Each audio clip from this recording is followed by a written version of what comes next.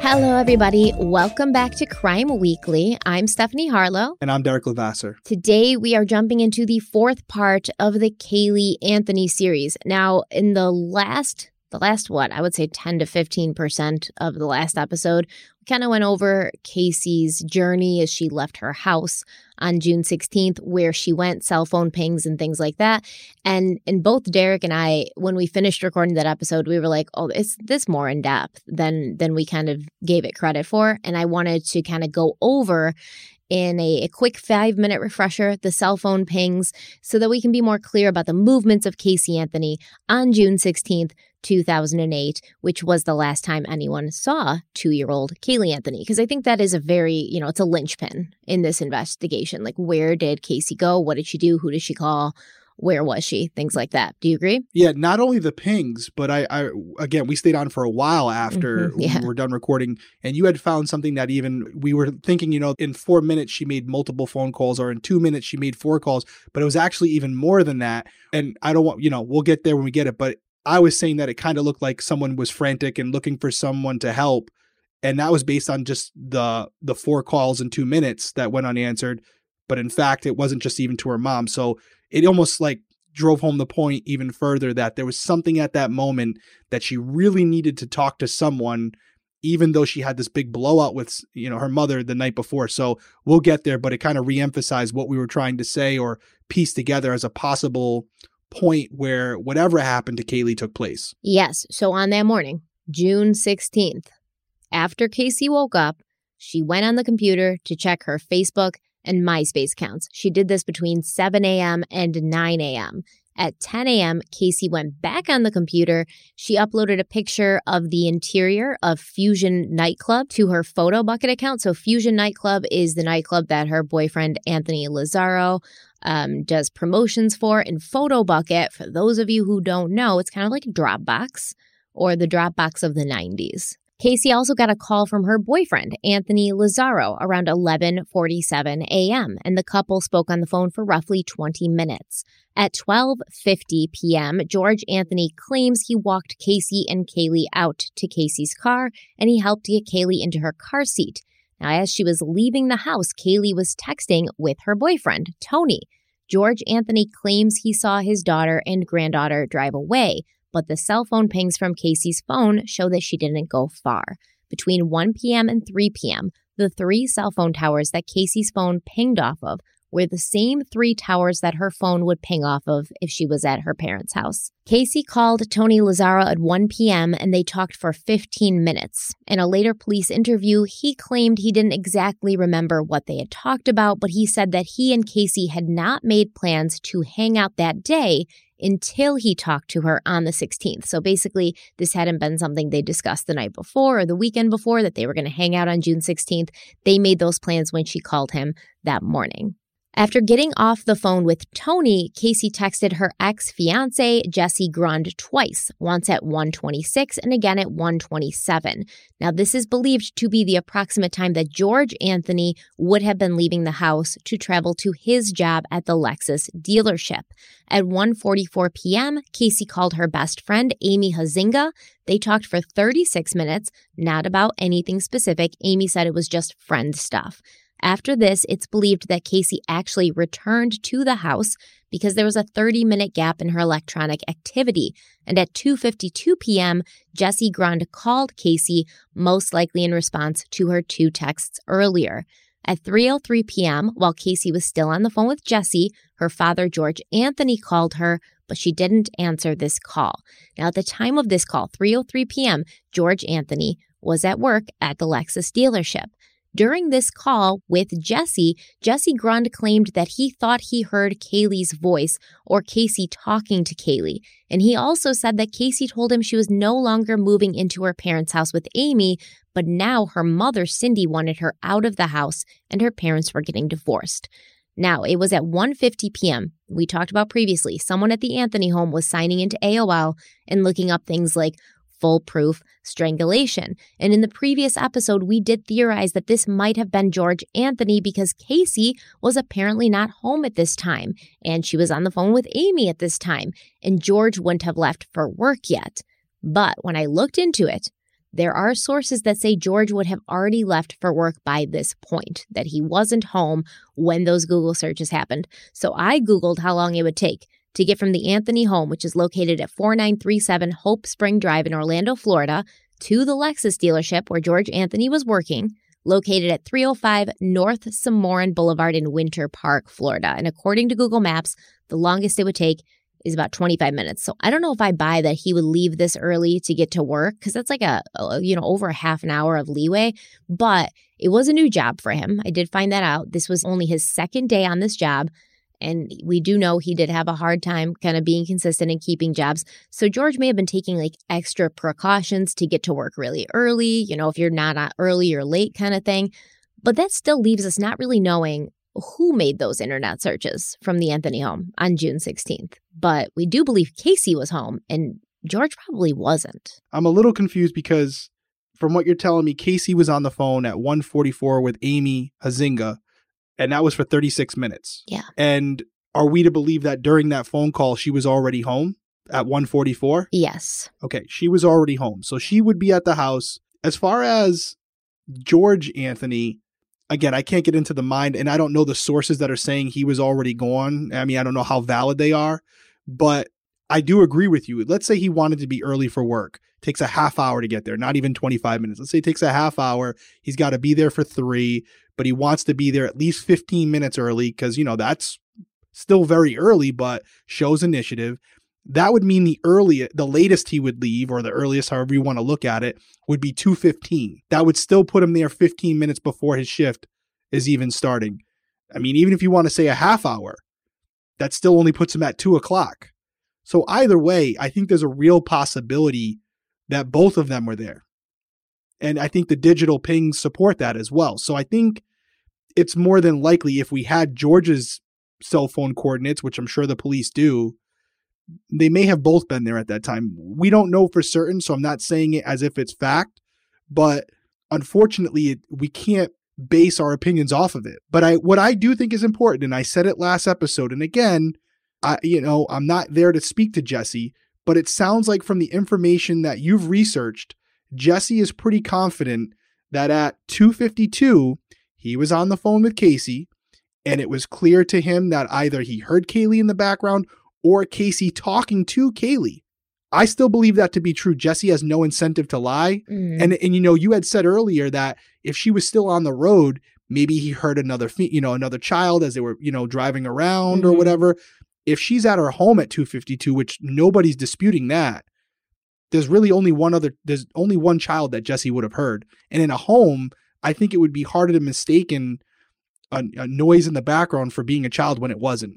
Could it have been the TV? Maybe, but that seems like a stretch. Yeah, but we are going to get there in the timeline. There's another point much later in the month, maybe even into July, where Jesse was on the phone with Caylee and swears he heard Caylee. So I don't know how much I believe. Not that he's lying, but I think you kind of hear what you want to hear, or you hear what you're accustomed to. And like he said, every time he talked to Caylee on the phone, he could hear Caylee in the background. So it may have been just his mind playing tricks on him. It's hard to say a reasonable person wouldn't do this because she's not reasonable, and we've established that.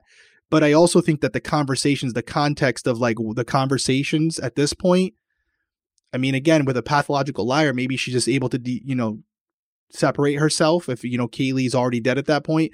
But the conversations she's having about not moving in with Amy at this point and wanting to move out and all these things, it doesn't sound like someone who's just had something occur that they're trying to kind of put together and figure out how they're going to cover it up. It seems like she was genuinely more concerned about that. Now, for most people, that would suggest that nothing had happened at that point. But I do have that filter on where it's we are talking about Caylee Anthony here, and she has the ability to lie right to your face at any point. But I still find it hard to believe that she would be having these types of conversations only hours after killing Caylee. But it is definitely possible. I acknowledge that. So I also wonder, because to me, the conversations, Tony was like, well, I don't know what we really talked about. And Amy was like, just friend stuff, stuff like that. And it's just shooting the shit kind of. It almost seems like she's trying to build an alibi. And I would not put it past her at all to put up on the computer a home video of Caylee talking and then get on the phone with Jesse. You know what I mean? Like, I wouldn't put it past her to do something like that. I'm not saying it happened. It's a theory, but if he really heard what he thinks he heard, not only then, but even later in that month when we know, even though we don't know, we know Caylee was gone by then. Mm-hmm. I agree. Then who knows? I wouldn't put anything past Casey. I think it's a great way to say it, and that's why it was important to dive so deep into like the capabilities of Casey as far as her lying. Because now as we're sitting here today saying, is it possible she did these things that are absolutely egregious?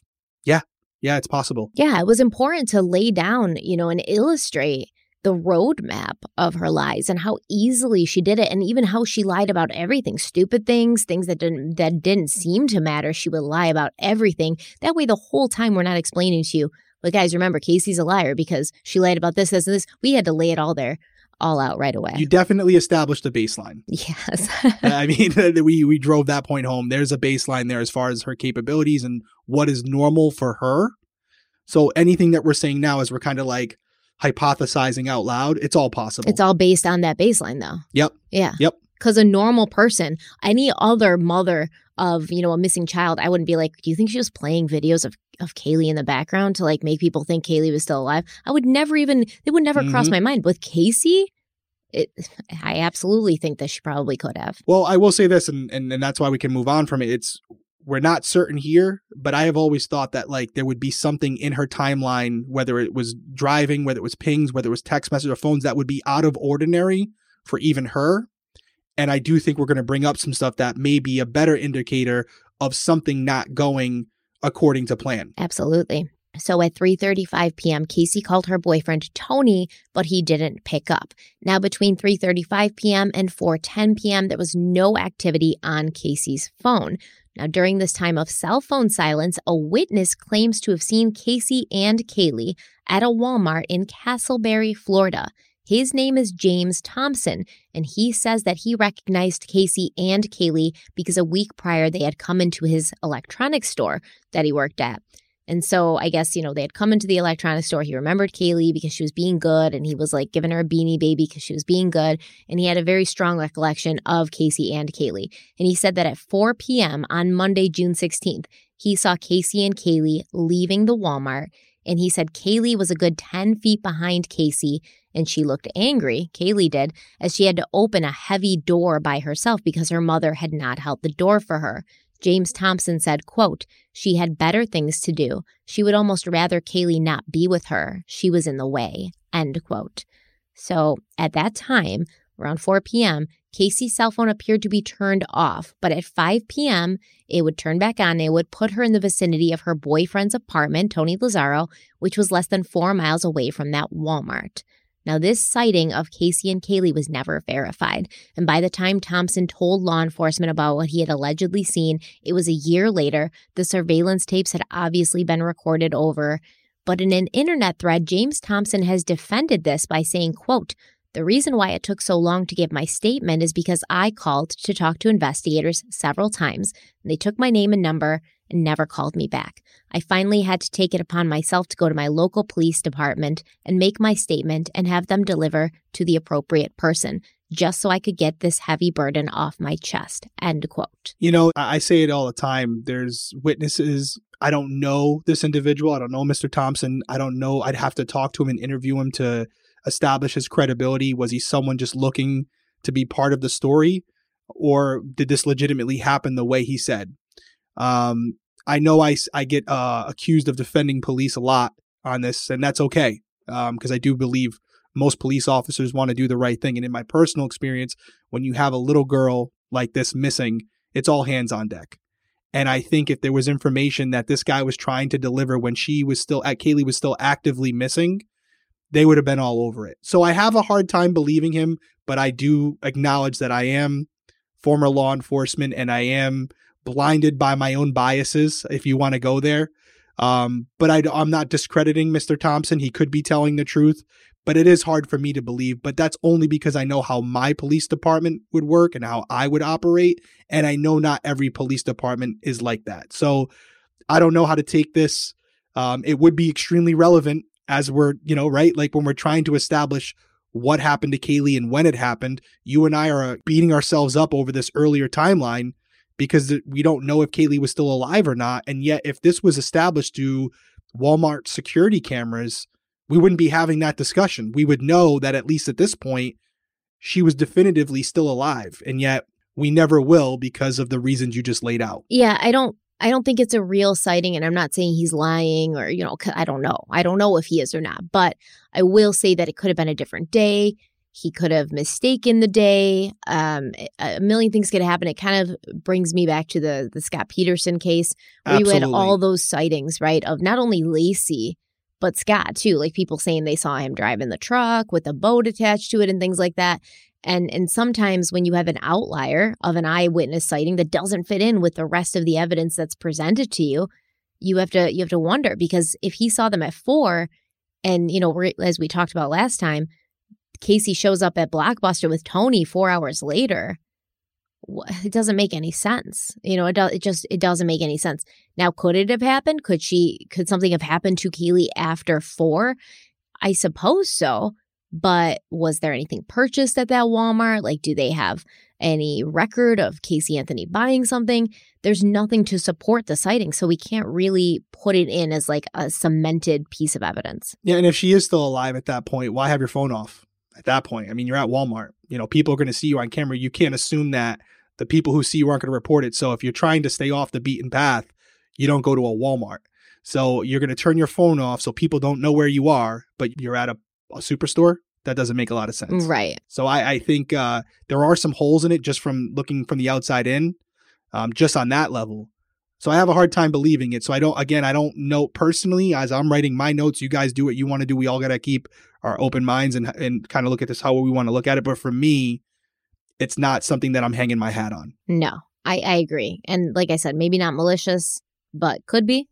Could be just somebody wanting to insert themselves. We've seen that a million times before. Yep. Let's take a quick break and we'll be right back.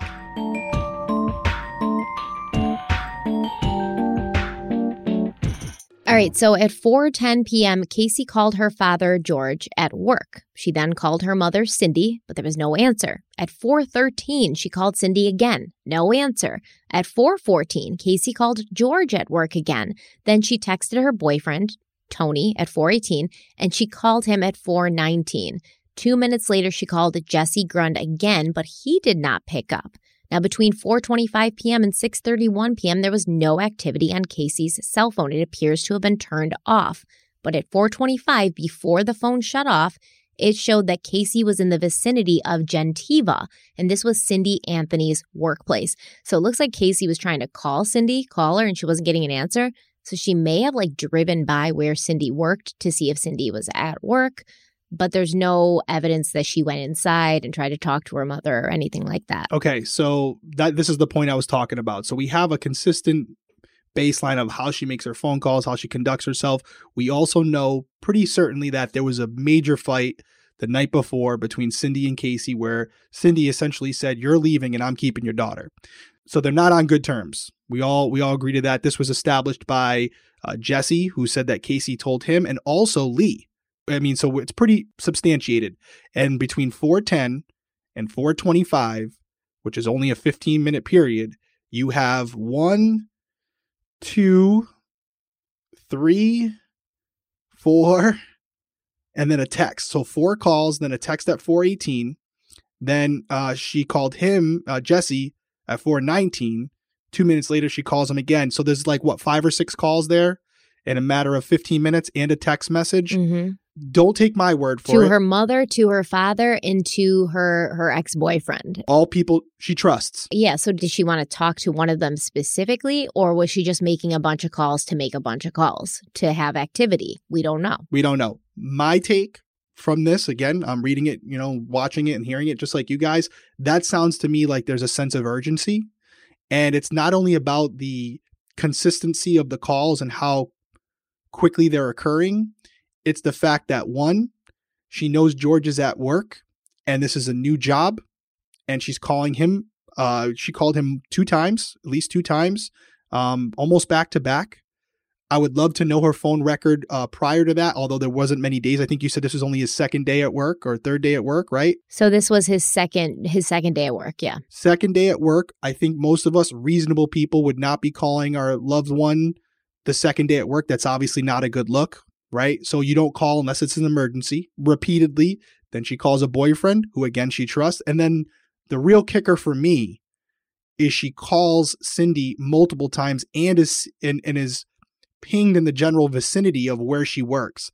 This is the same woman who choked her the night before. Casey doesn't seem like a forgiver to me. She seems like a grudge holder. And she seems like someone who, if in the right situation, would give you the silent treatment for an extended period of time, which she's probably done in the past because she's used to getting her way. Yes, unless she needs something, right? Unless she needs something, she doesn't seem like the type of person who reaches out first as the bigger person. Is that fair to say? Absolutely. So to me, from my set of eyes here, this is not normal behavior for Casey Anthony. And it suggests to me that this might have been around the time when something occurred.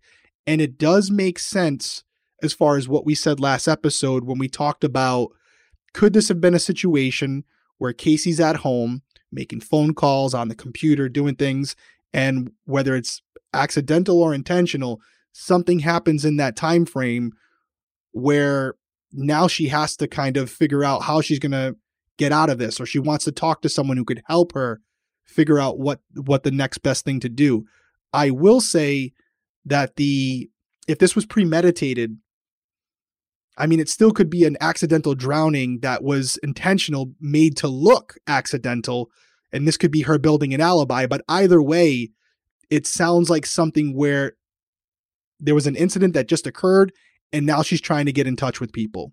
That's what it represents to me. Absolutely. Like, I don't call my parents over and over again unless I need to talk to them that moment, because nobody does. You know, you leave a message, hey mom, hey dad, get back to me when you can. Or, hey, Lexus dealership, my dad's George Anthony, he works security there. Can you just have him call me when he has a chance?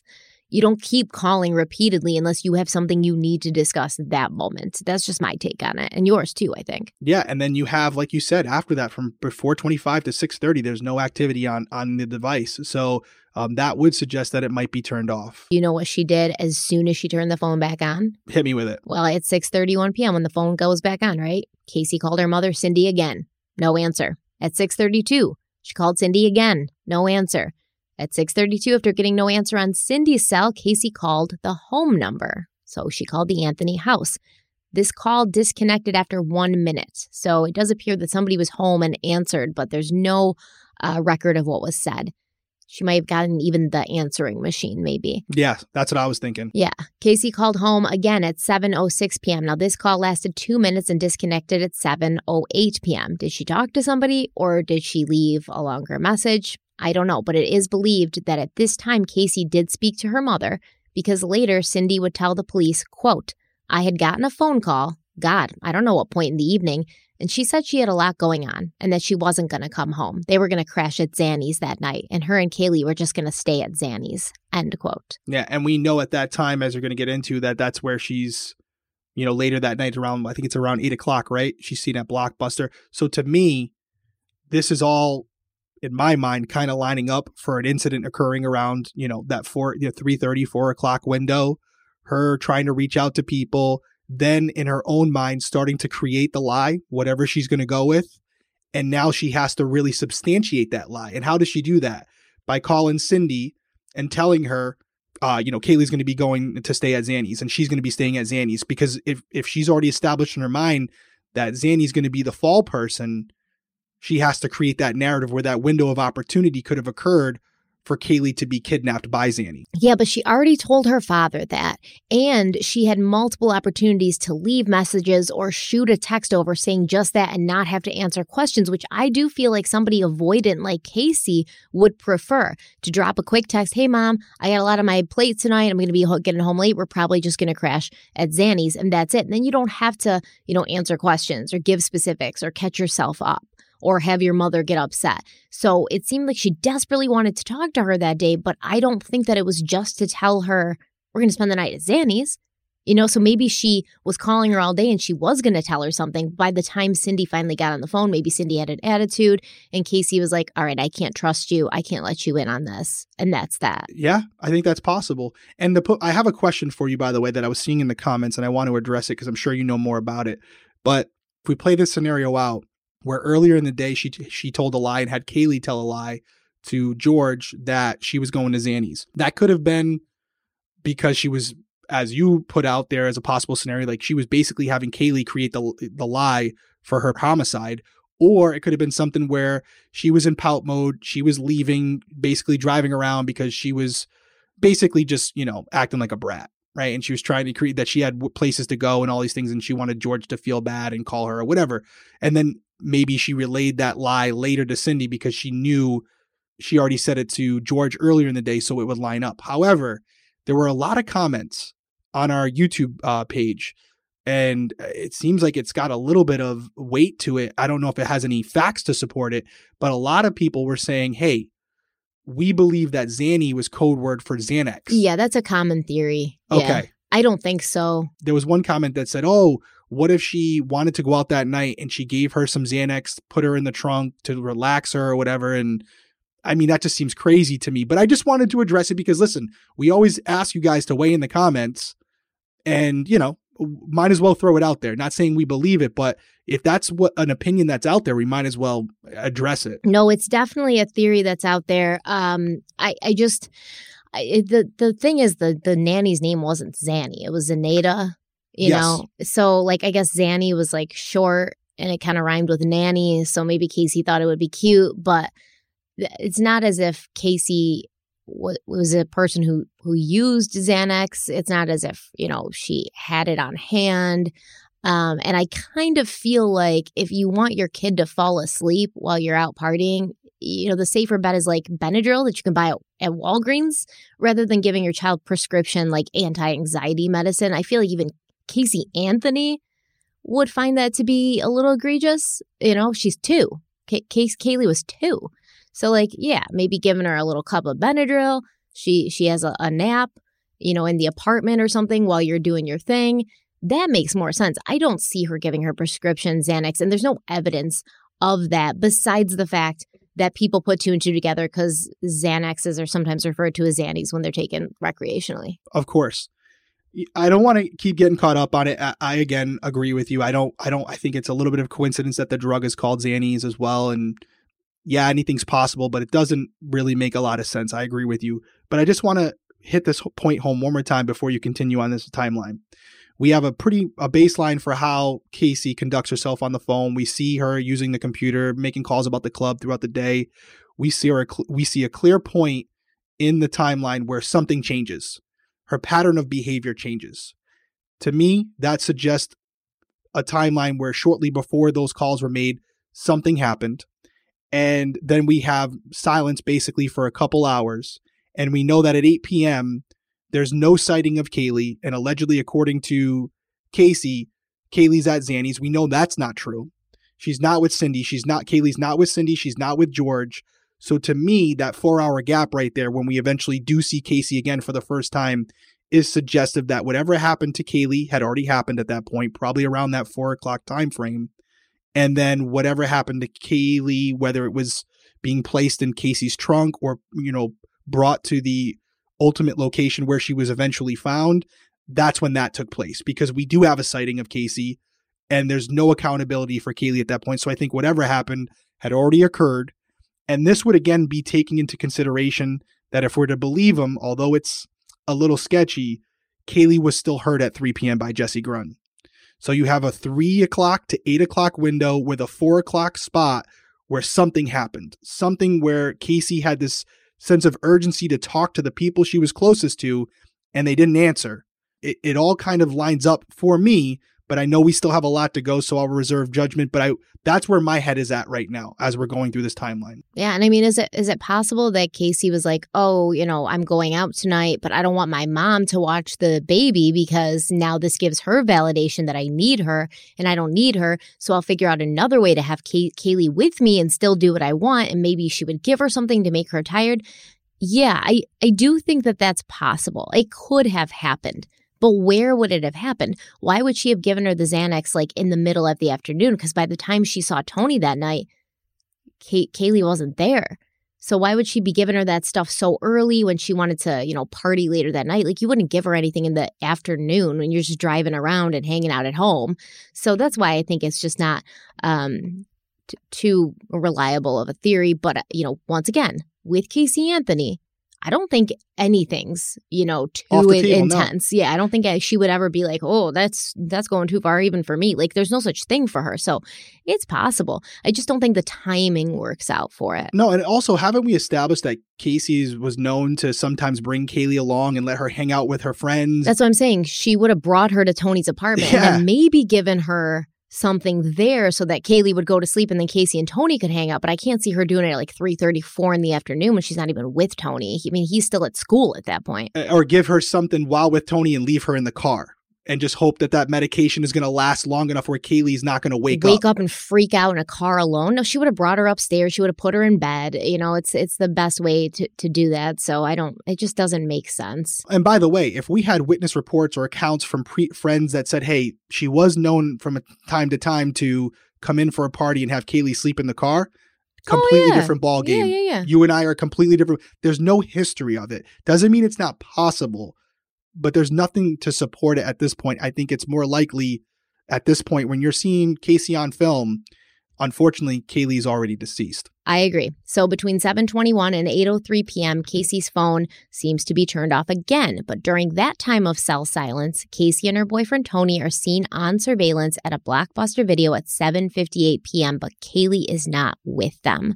Later, Tony was asked if there was anything off about Casey. Did she seem nervous or upset?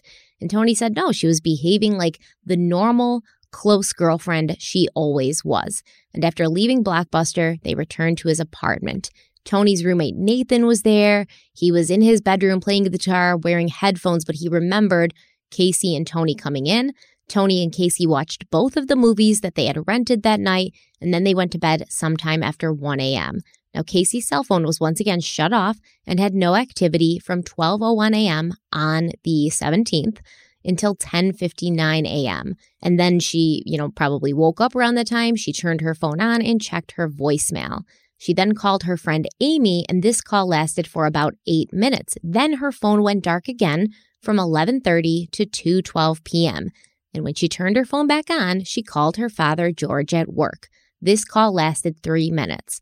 At around 2:30, the Anthony's neighbor, Brian Berner, saw Casey arrive at the Hope Spring drive home and back into the garage, which he said was unusual for her. After this, Casey made some calls to her boyfriend and her friend Clint House, and Clint was actually a friend of Tony's, and then her phone went dark again from 2:49 to 3:15 p.m. She turned on her phone for like 1 minute, then she posted on Amy Huizinga's Facebook wall, quote, "Cheer me up, lady. I love you, and I can't wait to finally get you moved in," end quote. Then Casey's phone went dark again from 3:15 to 3:47 p.m., and at that point, she sent some text to her boyfriend, Tony. She called him twice at 4:04 p.m. Neither call was answered, and then her phone went dark again between 4:05 and 5:20 p.m. So this is, I think, probably uncharacteristic for her, the amount of times that she's turning off her phone during these 2 days. You know what I mean? It's like she didn't do that. She was attached to her phone. She's always texting people, always Facebooking, always calling people. But now she doesn't. She's turning her phone off for long stretches of period of time, sometimes short stretches period, like 30 minutes, sometimes 2 hours. That's strange. I want to throw something else at you. You might not have this information, but I'd be willing to bet that if we were able to go back, we would find that George Anthony was working on the 17th. He was. She called him at work. There you go. Yeah. Why is that important? Because if you notice, she went back to the house at what time? Right after she talked to him, basically. And where would he not be at that point? At the house. She wanted to make sure he was working and not home. There you go. Yeah. There you go. I mean, you don't have to be a detective to put 2 and 2 together. I mean, she was waiting to go back and get the shovel and make sure that George wasn't home to say, why are you grabbing a shovel? Why are you digging up bamboo roots? Yeah, and in my entire life, I've never probably seen you hold a shovel. Never. And now today you're looking for a shovel that you want to take with you to go. She was specifically waiting and maybe even called him to confirm. Yes, she did, because it was it would have been his 3rd day at work, right? So she doesn't know his schedule by now. She doesn't know what days he has off. Making sure he's not going to go in late this day, or something came up where she pulls up and, hey, he's there, So hey, what are you doing? All right, just checking in. Notice today she didn't call Cindy? No, not yet. No call to Cindy yet, because now she's got a different plan. She's got a different, initially when it first happened, maybe she was uncertain if this wasn't premeditated, uncertain how to handle it. And her natural reaction was to call mommy, to call daddy, the people who have bailed her out and all of her mistakes and lies throughout her entire life, that was her natural reaction.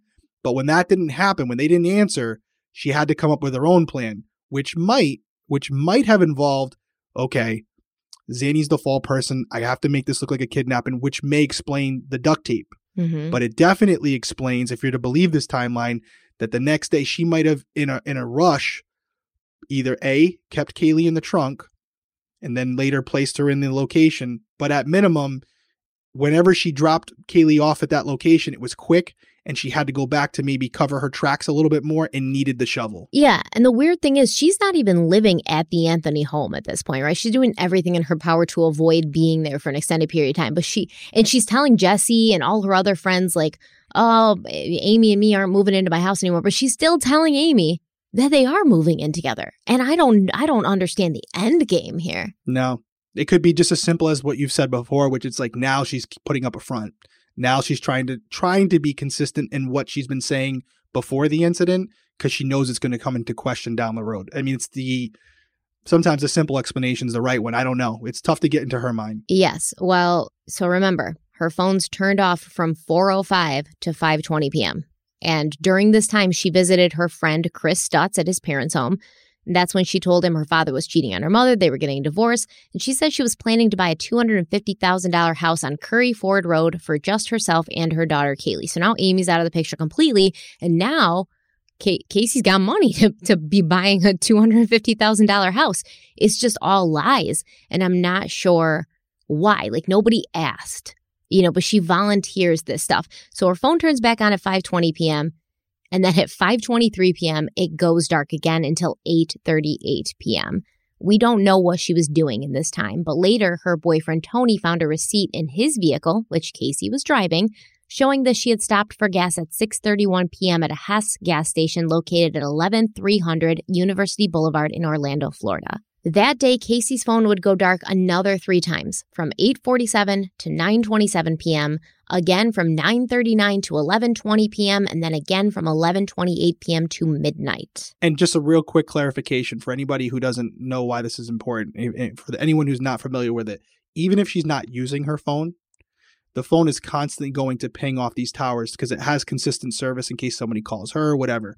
So the fact that there's no pinging going from the tower to her phone and then back suggests that the phone's not sending out a signal or receiving a signal. Yes. So these are indications that the phone is either A, out of range, out of service, or turned off. It's the only 2 options. And there's no evidence to suggest she was in, some desert area where there would be no reception. Correct. I mean, no, it's Florida. Sometimes I think it even is confusing for me. It's like, how does the cell phone work?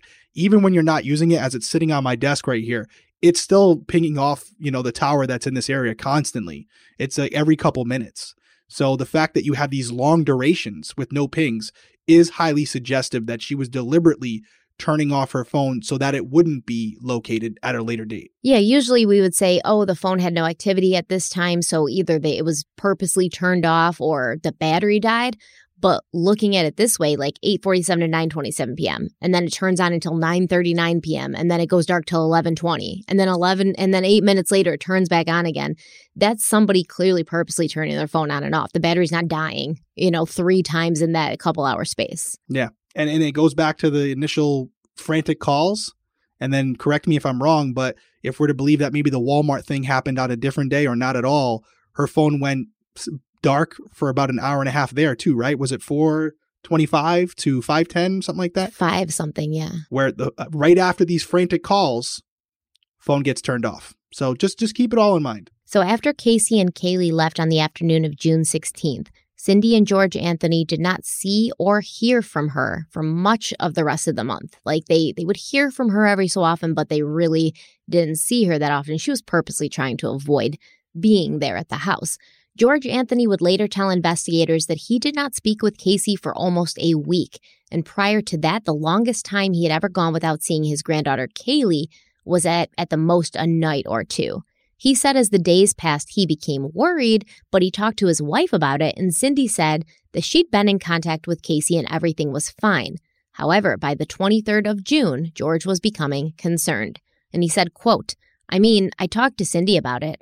Because, like I said, her and Casey were extremely close and just concerned about, where she might be. And if I'm not mistaken, Cindy says, well, she's with a friend. She's been working a lot. I think she was thinking of doing some traveling or something like that. And I said, well, it would be nice to have, I used to refer to Caylee as our little girl. And I says, well, I wonder how our little girl is doing. God, I'd sure love to hear her voice. I haven't heard it for a week. End quote. So that's kind of sad. Even if George Anthony is a little bit of a creep, that's very sad, because I can't imagine having your granddaughter with you every day, waking up with her, putting her to bed, and then you just don't see or hear her voice for a week. That has to be extremely, extremely tough.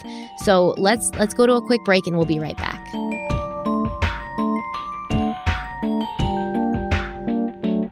Okay, so Casey had been in contact with her mother, as we discussed. On the 16th, she told Cindy that she and Caylee were going to spend the night with Zanny the nanny.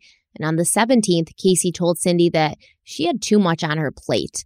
She had too much going on at work to make it back home that day. Then on the 18th, Casey told Cindy that she was going to a convention for work at the Universal Orlando Hard Rock Hotel. Now, according to Casey, or at least according to what Casey told her mother, she remained at the Hard Rock until June 20th. And then at that point, her boss, her job at Universal Studios, sent her to Busch Gardens in Tampa to help organize an event at a hotel there. Now, Cindy couldn't remember which hotel Casey claimed to be working at. Casey told Cindy not to worry about either her or Caylee because they were having a great time. Casey said she didn't go to Tampa alone. She was accompanied by Caylee, Zanny the nanny, Zanny's sister Raquel, and Casey's coworker, Juliette Lewis, and Juliette's daughter, Annabelle. So just as a quick spoiler alert, Juliette Lewis is not a real person. Juliette Lewis does not exist, so I'm going to go ahead and assume Juliette Lewis's daughter, Annabelle, also does not exist. We already know Zanny doesn't exist, so I'm going to also go out on a limb here and say Zanny's sister, Raquel, doesn't exist. And let's just say like it is, Casey wasn't in Tampa. She wasn't at Busch Gardens. She wasn't doing any of that. But Casey told Cindy that while she and Juliette Lewis worked, Zanny and Raquel were going to keep an eye on the kids in the park at Busch Gardens. And they were all having so much fun that they were going to stay through the weekend and enjoy the park together. Now, Cindy asked Casey about Caylee, doesn't she need fresh clothes or shoes or toys or something? And Casey told Cindy not to worry, because Zanny always had a ton of extra clothes for Caylee, and they'd all gone shopping together to buy her new clothes too, so they were all set. During this entire time, Cindy Anthony never spoke to Caylee on the phone once. Cindy did ask Casey if she could talk to Caylee, but there was always a reason that Caylee could not come to the phone, and these excuses would range from the benign, Caylee isn't here, she's at the pool with Zanny, to the extreme and unbelievable, like the excuse she gave Cindy on June 23rd. On this day, Casey and her merry band of imaginary friends were supposed to have left Tampa and returned to Orlando. And Cindy was like, okay, you guys are coming back into town. You're clearly not working today, so can you stop by? Or at least can you have Caylee call me? And I guess Casey was like, yeah, sure, we'll do that. But at 5:30 that night, Casey called her mother and said that Zanny and Raquel had gotten into a bad car accident on the way back to Orlando, and Zanny had to be admitted to the hospital in Tampa for a concussion. And Casey, always the selfless individual, she had sent Caylee back to the hotel in Tampa with Juliette and Annabelle, and she had stayed in the hospital at Zanny's bedside. So Caylee couldn't come to the phone, and they wouldn't be able to stop in and say hello because she was in the hospital with Zanny. And Caylee wasn't even with her at that time, so you can't even talk to her. Now, we obviously know Casey wasn't in Tampa at some work event. We know this because Casey did not have a job, but also because we have the benefit of hindsight and police records to show what Casey was really doing during the first week her 2-year-old daughter was missing. She had basically moved in with her boyfriend, Tony, and she was living the untethered life of a single, childless college student. On Friday, June 20th, Casey was messaging people to meet her at Fusion nightclub that evening, and that night she was dancing away wearing a little blue dress, smiling for pictures with friends and participating in a hot body contest. The club photographer that night said, quote, she seemed happy, as were most of the people there that night. I mean, as you can see from the photos, she seemed all right, having a good time just like people our age would that night, end quote. So a woman named Maria Kish, this was the girlfriend of Clint House. Clint House used to be a roommate of Tony's. They were, friends, and Clint also DJ'd at Fusion nightclub. Maria said that Casey was at Tony's apartment all weekend and no one ever saw Caylee. I think one thing's very clear here. Regardless of what happened, Casey's a scumbag. Congratulations. There's no way around it, whether she was actually missing, which I don't believe, or this was intentional or accidental. No matter which way you slice it, Casey's a horrible person. Yeah, I agree. No doubt about it. I agree. Yeah. I'm going out a little bit on a limb here. I feel more confident about Cindy than I do about George, but I know that this is a theory out there, so I want to talk about it. I do think a lot of this, I'm assuming a lot of where you're getting this from is police records and court testimony where Cindy's saying she's having these calls with Casey, which to me is highly suggestive that Cindy was not involved with the incident or the cover-up afterwards. I agree. Okay. And I know it's a little harder with George because it doesn't seem like there's as much there. But also, again, if he was in on it, I don't know if Casey would have been as apt to move out unless it was at his guidance where he's like, you got to go because Cindy's going to figure it out, which is possible. But I do think this is slightly suggestive that he may not have been in on it either. Based on conversations that him and Cindy were having, yes, he could obviously be lying. I get all that, guys. But to me, it sounds like she wanted to get away from both of them. That's my take on it. And maybe that'll change when you hit me with something.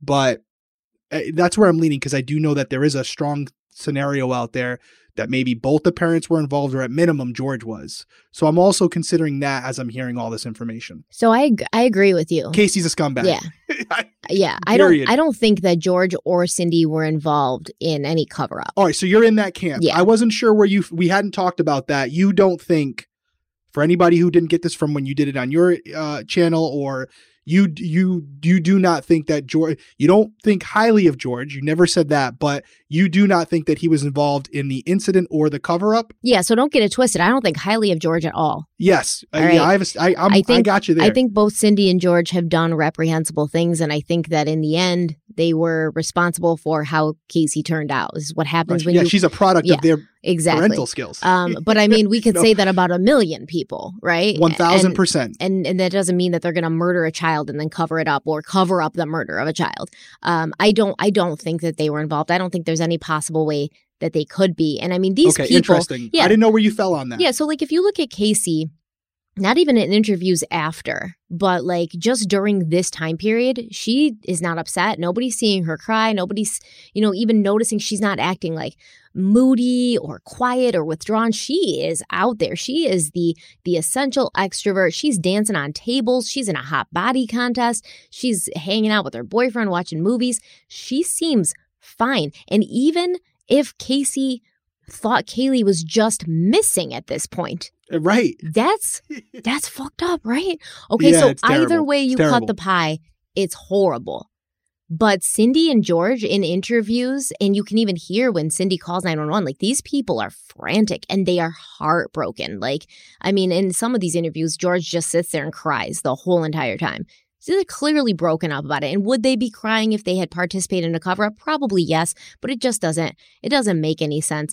Whatever happened to Caylee was strictly Casey's responsibility alone. And I truly believe that. Now, we might come across something that makes us think let's explore this theory. And we have to explore that theory anyways. We got to explore the theory where Caylee accidentally drowns in the pool and then George helps Casey cover it up. We have to see how much credibility there is to it. But I will say now where I stand, I don't think it's possible. Possible, plausible.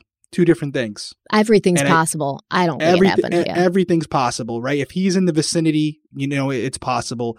But plausible, I don't think so. And I also think that if the police had something that they could have hung their hat on as far as implicating George, they would have. That's not saying that maybe internally they felt like he was involved and they didn't just have enough. That's possible.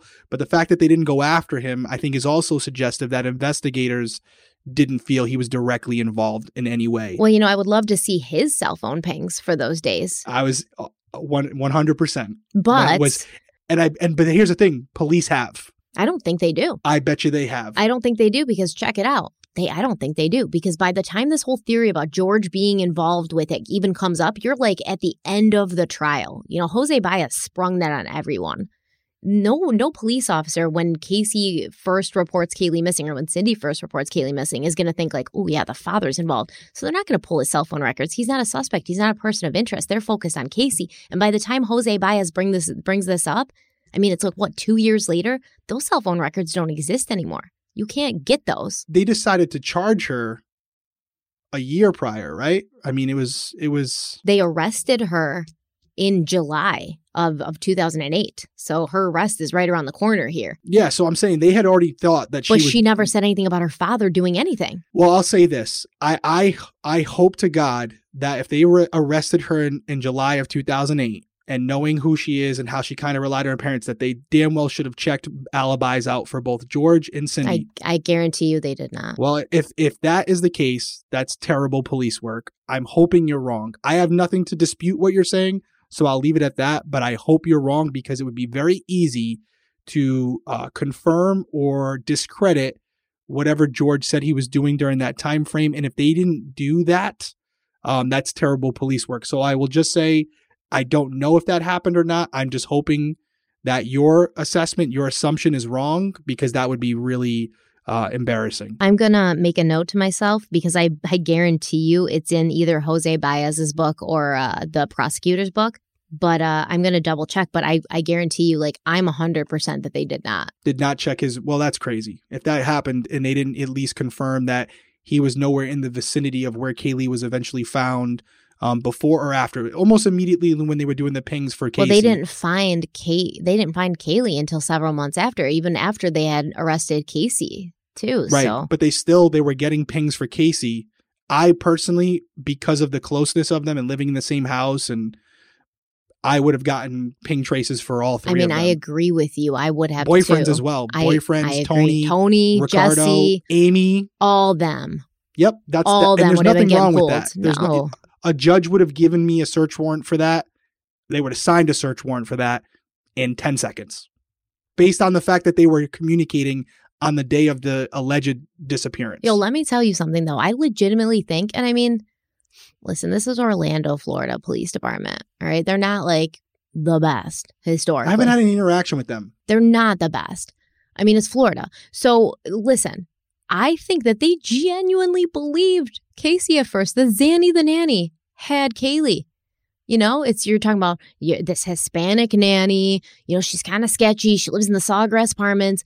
I think they legitimately just like chased this wild goose trail for so long. And by the time they came back and they were like, all right, plan B, all of that stuff was gone, because I worked for Verizon. They can't keep those cell phone records for much longer than a couple of months. They don't have the storage capacity for that. And they're like systems, they're cloud systems.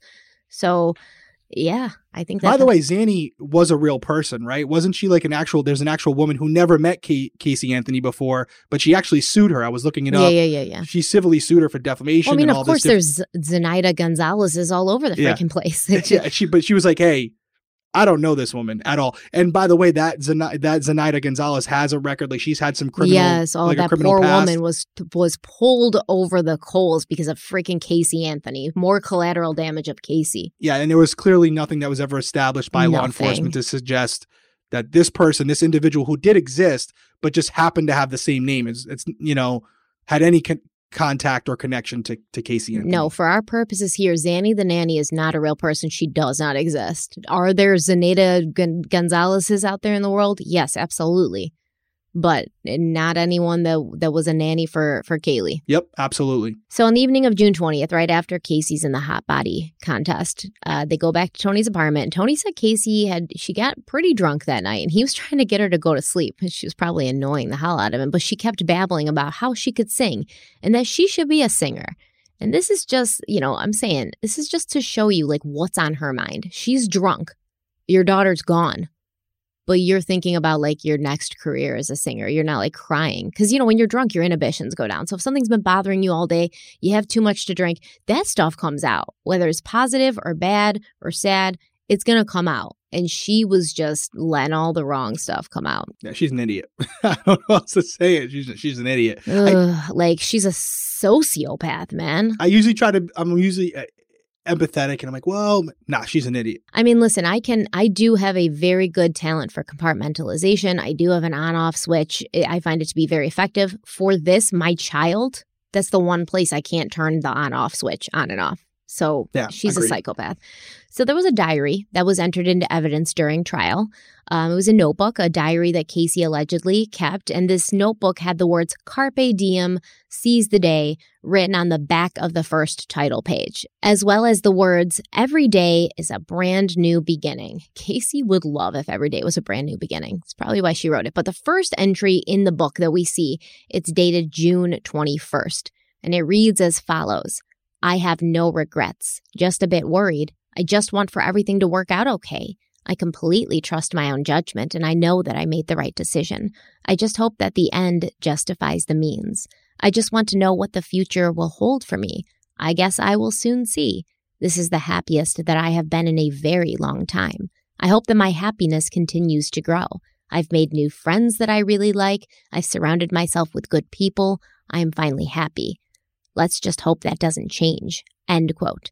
All right, so on the same page that the words Carpe Diem are written on, you can also see in the upper corner the numbers 03.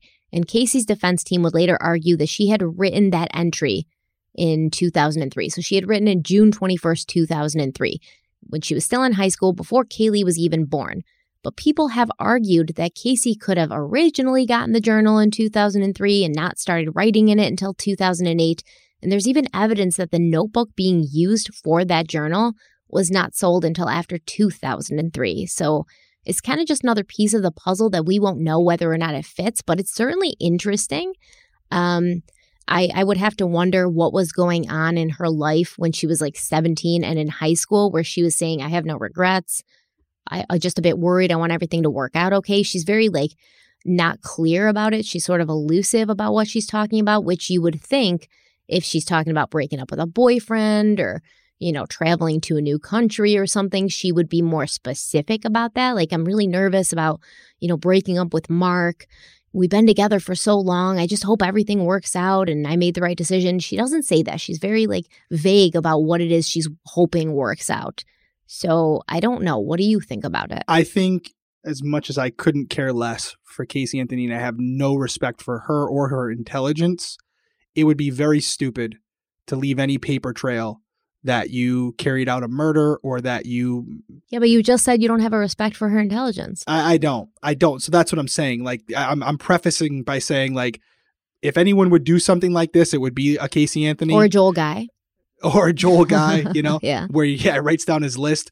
But I will say, all that being said, if they were able to prove that this was written after Caylee's disappearance and or death, I do think this would be a strong motive for this being intentional, right? I mean, I think if that was substantiated, me who is leaning towards accident here, like negligence leading to an accidental drowning, this right here would contradict that hypothesis, because this sounds to me like someone who is unhappy with Caylee, was not being fulfilled in their life because of this quote unquote hindrance, and now because of their decision is happy again. So this would say motive, but I do think it is very plausible, again, to use that word, that this might have been a journal entry, because it does sound like a girl who could be talking about the decision to leave a boyfriend or something like that. And if we're to assume that she has any grain of intelligence, and she went through all these things to try to create this narrative, to write a journal entry like this would be pretty stupid, although not out of the question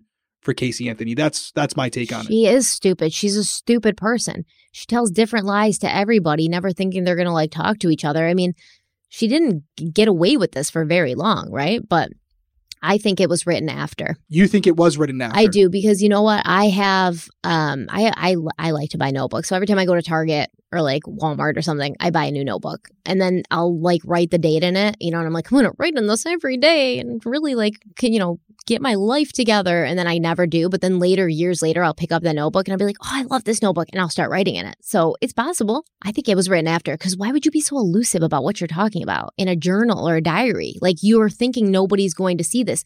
The only reason you would be so elusive is because you think there might come a time where somebody might see it. So you don't want to come right out and say what it is that you're talking about. Yeah, I can't discredit that. All right, let's take a quick break while you think about how stupid Casey Anthony is. Done. We'll be right back.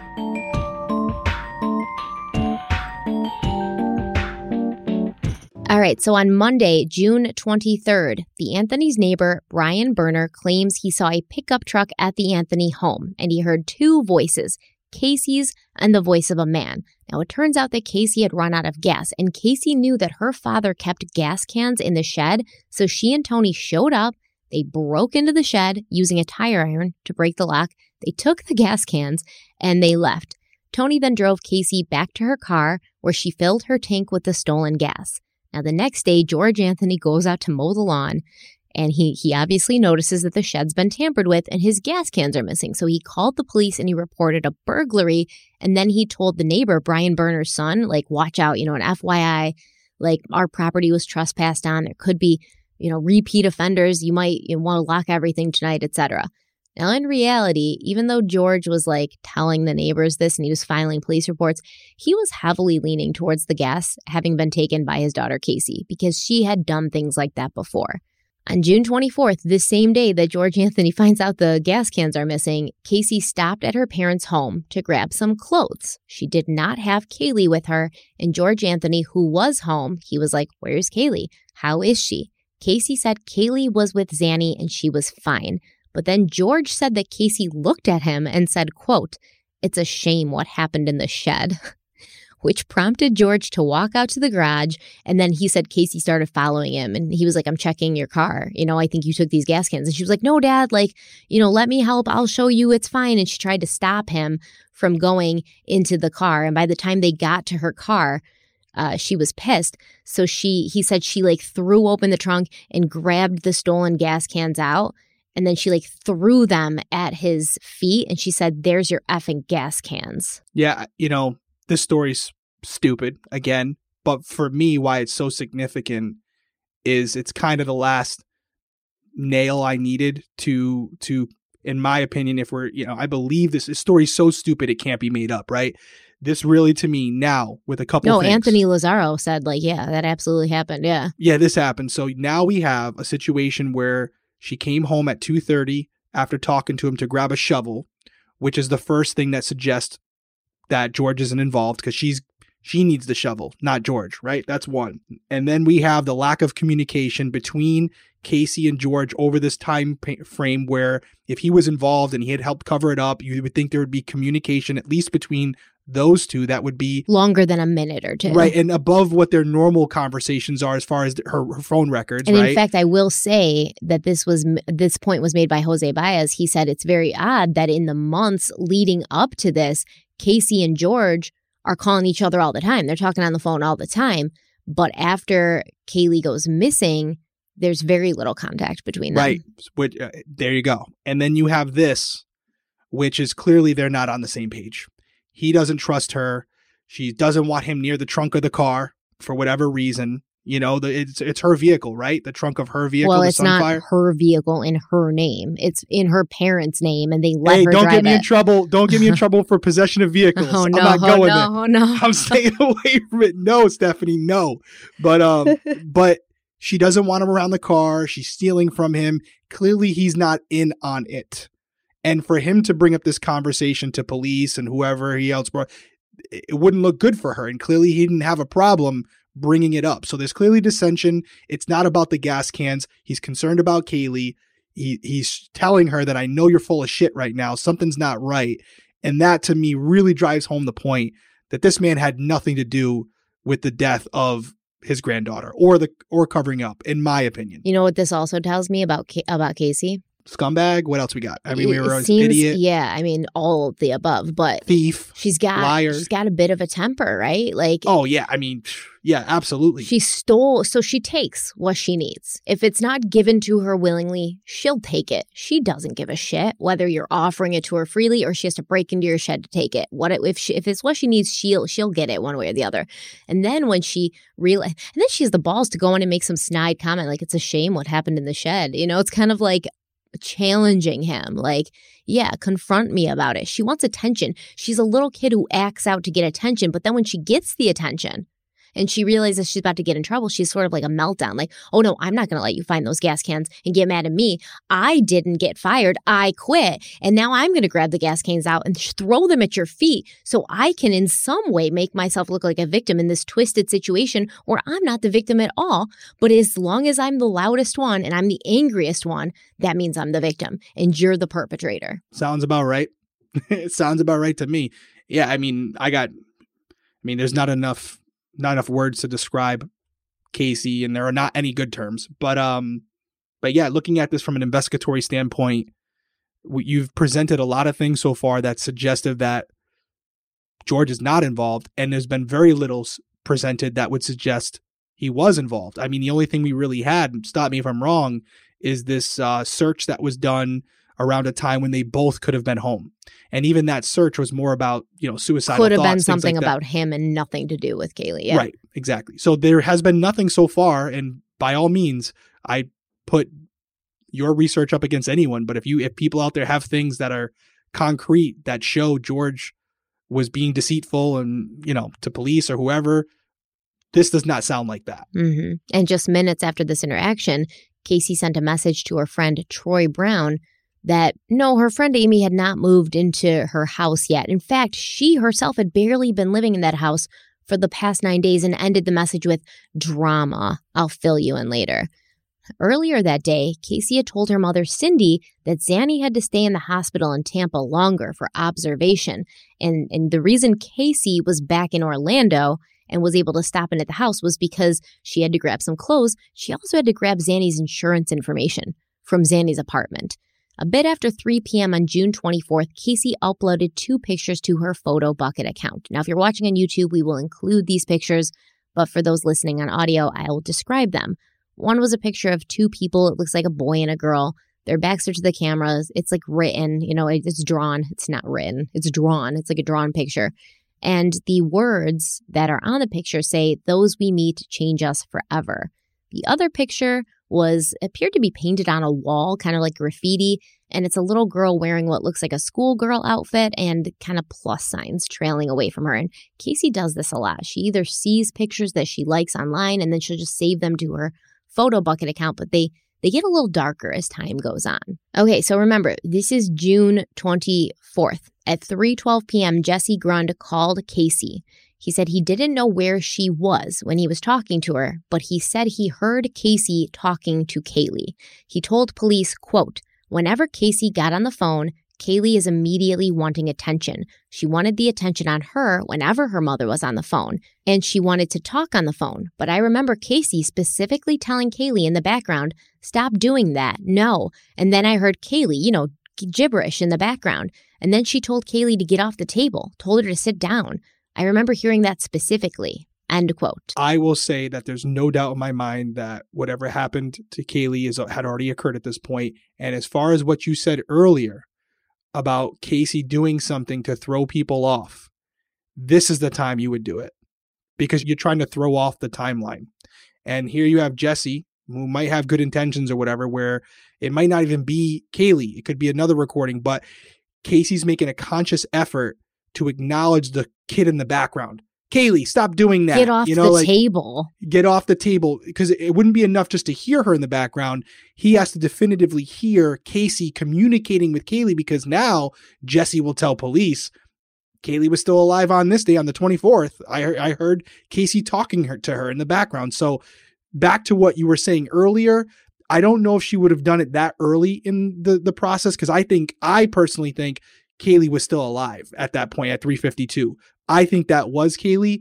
Here's where if Jesse's right in what he heard, this is definitely an intentional act of deception. Yeah.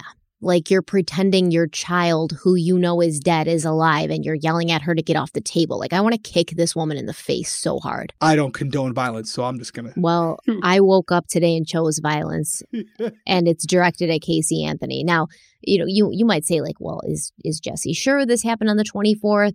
Jesse says he is sure that this conversation happened on the 24th because it was the day he resigned from the Orlando Police Department. Did you know he worked at the Orlando Police Department for a little bit? He did. I did not.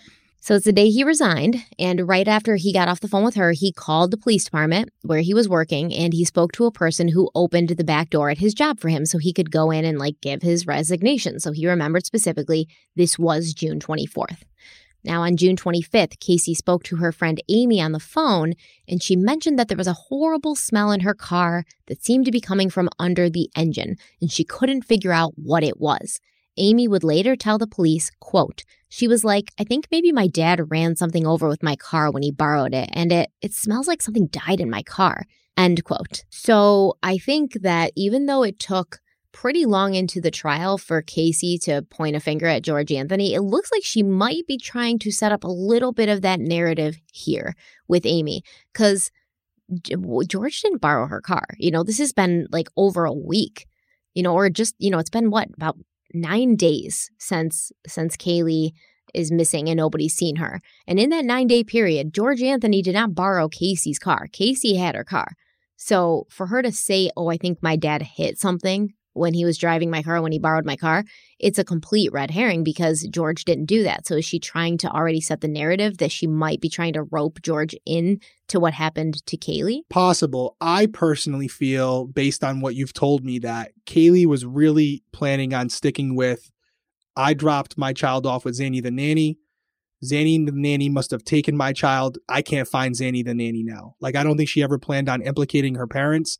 I think what happened, and we talked about this maybe the part before that, is when she finally was charged with a crime, Baez, who is, regardless of what you think about him, pretty good lawyer, said no, that whole... No, I'm not going to give him that. No.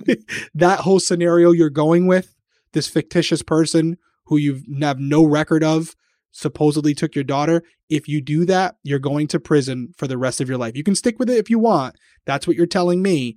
But if you do, you have no shot at winning. We need to know the truth. And if we're to think for a second that maybe Jose Baez has even a small part of him that's ethical, it could have been a scenario where she never specifically told him the truth. But I know there's a lot of rumors there. We'll get there. I see the eye rolls, but just let me play this out. I did not roll my eyes. I looked off to the left. Yeah, it was like a shocked, I'm trying to think, does he have a shred of anything ethical in him? Personally, I do not think so. And I think that he did know. I think that, he said when he visited Caylee in prison at one point, she was like, oh, could you be my godfather? These two had an odd relationship. All right. Way more than me, but if either way, this was an audible, I think, during trial, where this was the reasonable doubt aspect that Baez was going to play out. So I don't think it was until much later that this scenario where George was involved in the disposal of the body came into play, because it supported whatever narrative they were going with as far as Casey's defense and this being an accident. I think this spontaneous utterance, if you will, by Caylee was coincidence. She was, again, just throwing it on someone else other than herself. So it wasn't coincidence. You mean the fact that she used George's name just happened to be, convenient at that moment. Yeah, it was just... But she was trying to set the narrative that, something died in her car? Yeah, possibly, because she knew what the smell was. I think George is just the scapegoat at that point. I don't think she's thinking... Again, we already said she's not smart enough to do a lot of things. I don't think she's thinking, okay, option 1 is Zanny the nanny. Option 2 will be my dad. I think it was always going to be Zanny the nanny for her, and that's what the narrative she was creating. But she knew when Amy brought up the smell what she was referring to, and because she knew what the smell was, she insinuated that it might have been from a dead animal, not something like, oh, maybe I just had food in here or whatever. She went to the route of, no, I hear you. This sounds like someone died around the vehicle. It just doesn't make sense that she would even bring it up if she knew what that smell was. Because if you're going to pin it on Zanny the nanny doesn't have your car. You would know if Zanny the nanny had borrowed your car. She didn't say, oh, I think that when Zanny borrowed it, she must have hit something with a dead animal. I think legitimately Caylee Anthony smelled that smell and didn't put 2 and 2 together. Because she's not smart. She could have just been like, oh, Zanny borrowed my car a couple of days ago. I wonder if she hit an animal. Then you're really kind of going with that narrative. Otherwise, you're smelling something and you're too dumb to put 2 and 2 together that what you're smelling is the remnants of a body decomposing, a body that your daughter, a body you put in there. You're too stupid to put that together. Yeah. And I think that's the scenario, whether it's accidental or intentional. You're right on. You're spot on.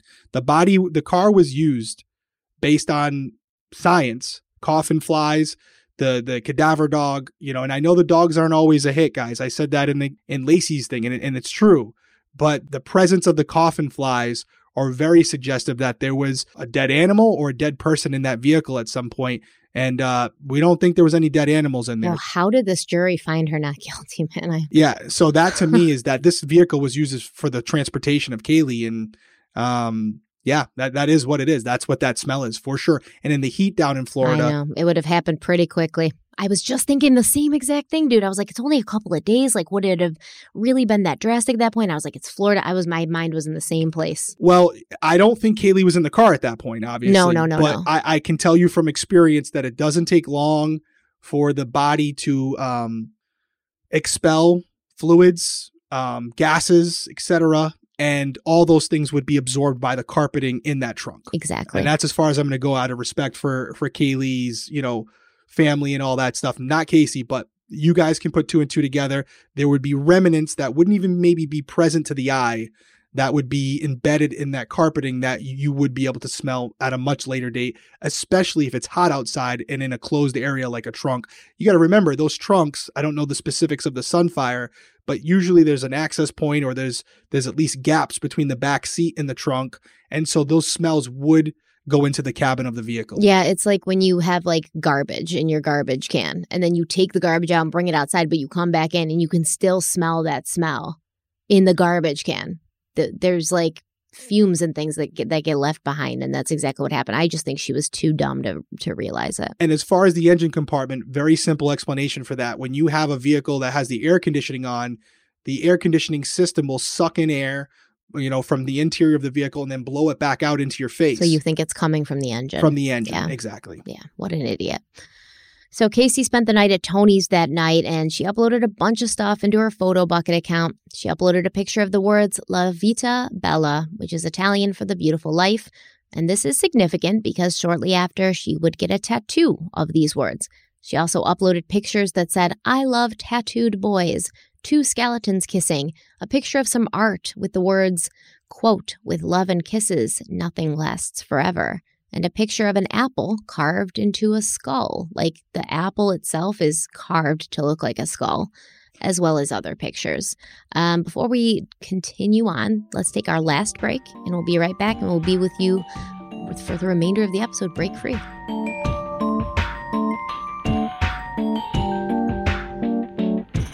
All right, on Friday, June 27th, Casey told her mother that she was back in Orlando finally. Now remember, this entire time she has not left Orlando. She's been there the whole time, but she told her mother she's back in Orlando, but she was going to be staying at the Hard Rock Hotel again to work on an event she was planning for Universal Studios. And on this day, Casey actually ran out of gas again, twice in 1 week. And she texted her friend Amy the following, quote, there was definitely part of a dead animal plastered to the frame of my car. My car ran out of gas again, 2 weeks in a row. On Friday, my stupid car runs out of gas. Wow. End quote. That's what happens when you don't have a job and you can't put gas in your car and you got to steal it from your dad's freaking tool shed. Yeah, and this just tells me that Casey was thinking about what Amy had said and was concerned that she had smelled that, and she was thinking about it all night. Put 2 and 2 together. Yep. Oh, there was definitely an animal, and it was an animal. She was no animal plastered to her car. Come on. Yep. Nope. She was definitely thinking about it all night. And this is such a trivial thing if it's the truth, right? So you're not going to bring it up again. Right. So the fact that she made a conscious effort to text it to her. It shows you something. It shows a guilty conscience. Yeah. It was on her mind. Way more than it should have been. Mm-hmm. And Casey also told Amy that Caylee was with Zanny the nanny at the beach for the weekend. But she told Cindy that Caylee, Juliette Lewis, Annabelle and Zanny had arrived back in Orlando after the car accident, and she also told Cindy that her ex-boyfriend, Jeff Hopkins, was back in town. Casey said that she was with Jeff from the 27th to the 30th. Once again, Jeff Hopkins is a real person, right? But just kind of like Zanny or Zenaida Gonzalez, he has nothing to do with Caylee. He's not her boyfriend. He was never her boyfriend. He never had Zanny the nanny watch his kid. He doesn't have a kid. It's all these lies. Like you always say, the best liars take a grain of truth. And so that's kind of what she was doing there. Now, on this Friday, June 27th, when Caylee ran out of gas in her white Pontiac, her boyfriend, Tony Lazaro, came to save the day. Apparently, her car had run out of gas by the dumpster in the parking lot of Amscott Financial. This is a check cashing place on the corner of Goldenrod and Colonial Drive. An employee of Amscott Financial named Catherine Sanchez noticed the car on the same day, but she didn't do anything on that day besides just kind of take notice of the vehicle's presence. Now, the car was still there when she left work that night and the next morning when she arrived for her shift at 7 a.m. on Saturday, June 28th. Now, on this day, she did approach the car. She wrote down the license plate number and she kind of walked around to see if anyone had left a note on the car to indicate that it had broken down and they'd be back for it. She didn't see a note, but she said inside it looked a little messy, and she saw a blanket in the back seat. She said she also noticed a smell near the vehicle, but she was unsure of where the smell was coming from because the car was parked so close to the dumpster. Catherine Sanchez then called the Orlando Police Department to let them know there was an abandoned car in the parking lot. The police told her the car had not been reported stolen, and so she notified her compliance officer, who told her to wait one more day before calling the local towing company that Amscott had a contract with, and then the towing company would have the car removed. The next day, Sunday, June 29th, Catherine was not scheduled to work, and when she did go in for her Monday morning shift, she noticed the car was still there. And so she called Johnson's Towing Company at 7 a.m. 2 hours later, tow truck driver Gary Ridgway came and took Casey's car away. That same day, Cindy Anthony called Caylee to tell her that she was off from work for a week. So she was taking a vacation from work, but she was going to stay home, and she would like to babysit Caylee. You know, she was not going to be working for a week. She would like to see Caylee and spend some time with her. Cindy said it had been weeks since she'd seen her granddaughter and she missed her. So Caylee told Cindy, listen, I've got it covered. Zanny actually can't watch Caylee this week because, she's in the hospital still. But Zanny's roommate, Jennifer Rosa, she's going to be with Caylee at Universal Studios all week. So she keeps bringing in all these new people. And Cindy would later tell the police, quote, "That was part of my frustration because I was off that week and I told her I could have watched Caylee. She said they were doing character breakfasts and she was taking her around the park. And that was pretty much the whole week. And I don't remember specifics on Tuesday and Wednesday. I just know it's the same story every day," end quote. So I do have to say, I feel like at this point, if this was me, I would have been calling the police to do a welfare check by now. Because remember, Cindy hasn't seen Caylee since June 16th, but she also hasn't even heard her voice on the phone. She doesn't trust Caylee. She's accused Caylee of being an unfit mother, of being negligent, of not being able to take care of Caylee on her own. And now it's been quite a long time, half a month, right? Since 14 days. Since you've seen your granddaughter, heard her voice, she's with Zanny, the nanny. Zanny got into a car accident. You'd think you'd be worrying like, oh my God, why did Zanny get in a car accident? Is this person the right person to take care of my granddaughter? And now Jennifer Rosa, this other random person, Zanny's roommate, has my granddaughter all week while I'm off for work and I can't even see her. I would have been calling the police and saying, I need to have signs of life for my granddaughter. If Caylee doesn't want to bring her around and she doesn't want me to see her, fine. But I need to know she's okay because I'm worried. And she didn't do that. Yeah, I agree with what you said, but I'll play devil's advocate just for a second. She had this big fight with Caylee, choked her. Allegedly. And she could have been interpreting this like the lack of communication as Casey's way of like being like, oh, you want to threaten to take my kid away from me, whatever, I'll show you. I'm going to passively keep her from you. So she could have been interpreting this behavior as, oh, Casey's punishing me because she knows it hurts me that I'm not seeing Caylee. And there might have been a thought through Cindy's mind where she's like, if I do because I don't think at that point you're thinking, I think she killed Caylee. You know what I mean? I don't think she's thinking that. So she might be thinking, which is more reasonable, if she's basically just trying to prove a point and I combat that point by calling police and getting them involved, I'm only going to push this further, her further away, and I may never see Caylee again. So that might have been going through her mind as far as her apprehension, even though I think their intuition, their gut was telling them something was wrong. I just don't think they thought it was this severe at this point. I know, but sometimes when your gut is overriding your logical thought process, like, yeah, she's punishing me. I don't want to drive a further wedge, but at the same time, I'm not sleeping at night. I cannot rest until I at least know Caylee is okay. And she could have told the police that, I don't need to see her. I'm not trying to interfere. I just need to know that she's all right and she's healthy and happy and she's doing okay. And I mean, that would have been my only, like, I would have been tunnel vision on just hearing her voice to know she was okay before I could, like, continue on with whatever else. Yeah, no, I mean, hindsight, definitely. I agree. I mean, I wish she would have made that call too, but I'm just trying to put myself in her shoes, which is hard. But, that maybe she was really concerned that if Caylee was fine and this was just Casey trying to get back at her, that it could actually have an adverse effect where she would confirm that Kaylee's okay, but she would also be confirming that she wasn't going to see Caylee anytime soon after calling police. Possibly. Yeah, she may have been trying to placate Casey, Yeah. Yep. Well, also on Monday, June 30th, Casey dropped her boyfriend Tony off at the airport because he was flying to New York to visit with his family and he would be gone for a week. Now, this means that Casey, who didn't have access to her own vehicle because she left it in the Amscot parking lot, she now would have access to Tony's Jeep for that entire week, and she used it to drive right over to Ricardo Morales' apartment right after dropping Tony at the airport. She, hung out with her friend Amy there because Amy was living with Ricardo at this point. And then they decided to go to Target and do some shopping. And Casey actually remained at Ricardo's apartment for the rest of that week. Like, she spent the night there. She basically lived there, but Caylee was never with her. Amy said that while Casey stayed at Ricardo's with her, she would ask Casey, where's Caylee? What's going on? And Casey would say, she's so busy. Like, I'm really upset because I barely got to see her this week, but Kaylee's having fun and I'm so busy with work. So it's all going to work out in the end. On July 1st, Ricardo Morales woke up and found Casey and Amy chatting in his living room. He sat with them for about 5 minutes before going to work. Around 10:15 a.m., Casey called her ex-fiancé Jesse Grund and asked if she could come over and take a shower at his apartment before she went to work. Jesse said that Casey claimed she had been staying with her boyfriend Tony, but she was out of town and she didn't have a key and she couldn't go to her parents' house to shower. Jesse told Casey to come on over, and when she arrived, he expected to see Caylee with her. But when she got there at 10:39 a.m., there was no Caylee, and Jesse claimed that Casey did not look like someone who needed a shower.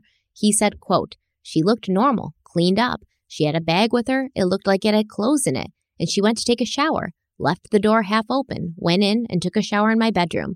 I stayed in the living room playing a video game, watching television, and then she came out and sat around until 12 o'clock watching television with me." End quote. While at Jesse's, Casey texted her friend Amy and told her that she had to work until 5 that night. She also said she was talking to her crazy mother on the phone. Later, Casey went to JCPenney's and got her nails done, and she used her mother's credit card to pay for the service. So at this point, Casey has no money coming in, right? So how is she doing anything, right? She's obviously not putting gas in her car, but she's getting her nails done because priorities. I was going to say that. She's not it's not going in the gas tank. That's for damn sure. Priorities, you got to have your nails done. And what she was really doing was stealing from everybody, because while she's living at Ricardo's, she's stealing money from him. She's using her mother's credit card to get her nails done. So she doesn't have time to talk to these people or give them the time of day, but she has time to use their money without their permission. Now, the next evening, Casey was seen at Miller's Ale House with 5 male friends. One of them was Brandon Snow. We talked about Brandon briefly in one of the past episodes. This was the man she'd been messaging. He was like in the military. She said she had missed him and wanted him to come home and take her on a cruise. And on this day, Brandon was on military leave, and he'd been able to travel from North Carolina to Florida for a visit. Now, on this night, Casey also runs into somebody else, but I'm not going to talk about that right now. That's going to be next episode because it's very interesting. But on this night, Cindy Anthony called Casey 8 times in a 24-minute period. None of these calls were answered. So now it's Cindy who's the frantic one. Now it's Cindy who's making multiple back-to-back phone calls. And I think in a way, this gave Casey some pleasure that she had her mother scrambling. That just 2 weeks earlier had been her making all the phone calls and trying to find help and trying to connect. And now she kind of felt maybe she had the upper hand and some leverage. And I think she was pleased by that in a way. Definitely possible. Hey, you know what? You weren't there when I needed you. Now you can go to voicemail. Yep. So the next day, which was Thursday, July 3rd, Casey got a tattoo on her shoulder. The tattoo said La Bella Vita, and the tattoo artist Bobby Williams, who had known Casey for 7 years, he claimed that Casey had called a few days ahead of time to make the appointment. And at that time, she had told him that her daughter Caylee would be with her, but when she showed up alone, Casey claimed Caylee was with the nanny. But Bobby Williams said the meaning of the tattoo made sense to him at that point because when he saw her, Casey seemed really happy. And so he assumed she was living a beautiful life and she wanted to commemorate that on her body. Now, the whole fact of getting a tattoo while your daughter's missing is obviously egregious. But the fact that it says La Bella Vita, the beautiful life, that's even worse, right? Like, your daughter's missing. You either A, don't know where she is, or you know where she is and you know she's dead. And this is the tattoo you decide to get on your body. Like, what's beautiful about this life without your 2-year-old daughter? What's beautiful about this life where you don't get to wake up and see her happy face and hear her say, I love you, mommy? What's beautiful about that life, you know? Yeah, regardless, it's all wrong. It's all wrong. And, you know, she's not at this point reported missing. Caylee, that is. She's not reporting missing. There's no red flags. No one out there looking for her. Nobody's looking for her. So optically, to everyone else, it looks normal. It actually looks like maybe what Casey's saying is true. You could, I'm not even giving her an excuse. You could put it on Casey was deliberately doing these things to give off that perception that things were fine. Because why would she be out there getting a tattoo? You're going to get a tattoo just to make a perception that things are fine? Pathological liar, man. She does some crazy things. I'm not saying that's the case. I'm just saying she may have thought, if I'm sitting in my house crying the whole time, which I don't know if she'd be crying, but if I'm not doing what I would normally do, this may come back where they can start to narrow down the timeline of when I started acting different. So I'm going to continue to act like an idiot and do stupid things. And that's par for the course. So it won't raise any red flags. But internally, knowing what we know now, knowing what we know about the phone records and about the fact that Zany the nanny doesn't exist, and how many days have gone by since when we believe the incident occurred, when many people believe the incident occurred, to be able to do this with a straight face just shows how terrible of a human being that Casey Anthony is, regardless of what you believe happened to Caylee. And you're just making point after point, proving why people have such a dislike, a hate, if you will, for Casey Anthony. I mean, she wasn't even thinking about Caylee. That's the point. What happened is she gets hooked up with Tony. And if you see pictures of Tony Lazzaro, he's got tattoos all over him, right? Not Casey. Casey doesn't have tattoos all over her. All of a sudden, she's looking up tattoo ideas. She's saying, oh, I love tattooed boys, this and that. She's emulating him. Now she's like helping him with the shot girls. She's a club promoter with him. She's emulating him. Oh, he has tattoos. He likes tattoos. I'll get a tattoo. That's why she got the tattoo. So you're saying the tattoo was for self-serving reasons, not an alibi? Absolutely. Fair enough. Fair enough. So before leaving that night, the tattoo shop, Casey made another appointment to get another tattoo. She made it for July 19th, and she promised her tattoo artist, I'll bring Caylee to this appointment this time. I know you want to see her, et cetera, et cetera. But Casey would be in police custody before she had the chance to get her second tattoo, or the chance to make another excuse to Bobby Williams about why Caylee wasn't with her. Having some time on her hands because she wasn't working, this was causing Cindy Anthony's anxiety to skyrocket. Basically, all she could do was sit home and think about where Caylee was. She's surrounded by her toys. She's surrounded by pictures of her, memories of her. And Cindy's mind is like going into a tailspin. She was constantly calling Casey, asking about Caylee, but there was always different excuses. And Cindy was beginning to feel that something wasn't right. Now, when Casey finally answered Cindy's call, and Cindy was like, where are you? Where's Caylee? Casey told her mother that she was at work at Universal Studios and Caylee was actually there as well, enjoying a fun event that had been created for the children of Universal Studios employees. So Cindy was like, all right, let me take matters in my own hands. She decides to drive to Universal Studios and she called Casey from the parking lot. And she's like, I'm here. So where's Caylee? I want to at least see her. I want to see you. I want to see Caylee. Where are you guys at?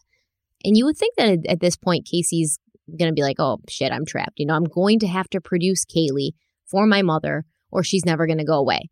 But Casey, instead of, thinking, let's come clean, let's, make this right, she managed to buy herself some more time. When she answered Cindy's call and found out where Cindy was, Casey informed her mother there had been a last-minute change of plans. Her ex-boyfriend, Jeff Hopkins, had invited Casey and Caylee to go with him to Jacksonville, Florida for the 4th of July, and they were already in the car on their way there. Cindy was not satisfied with this, but there was nothing she could do at that moment, so she enlisted the help of Casey's older brother, Lee. The first place Lee started was his sister's MySpace page, and he did this hoping to track her down to any bars or nightclubs she might be at. Because remember, the entire time that Casey's saying, I'm in Tampa, I'm in this place, I'm in that place, she's still posting on MySpace, like, I'm at fusion tonight. I'm here in Orlando the whole time. And I don't understand why Cindy Anthony didn't take to the internet before this to like disprove it, because she had already been able to print pictures off of Caylee before, but she doesn't, use this as a clue. I'm not sure why that might be, but Lee used what he found out on MySpace, and he actually went to a couple of places. And one place he went to, he missed his sister by 1 minute. She had gotten word somehow that he was out there looking for her and headed to the bar that she was at, so she left. Lee called Caylee often. She didn't answer his calls, so he had his girlfriend call Caylee, and Caylee did answer the phone, but when the phone was passed to Lee, Caylee snapped at him, she got angry, and then she hung up on him. So when Lee reported this back to their mother, Cindy took to social media herself to send a message. The MySpace post was titled, "My Caylee is Missing." Cindy listed her mood as distraught. So remember, on MySpace, you could have like a profile song, and then every time you posted, you could pick a mood. Happy, joyful. Cindy was distraught.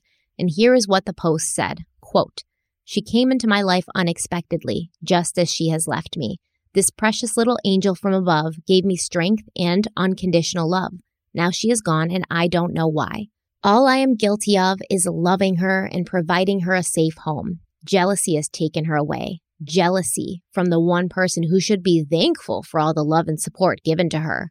A mother's love is deep. However, there are limits when one is betrayed by the one she loved and trusted the most. A daughter comes to her mother for support when she is pregnant. The mother says without hesitation, 'It will be okay,' and it was.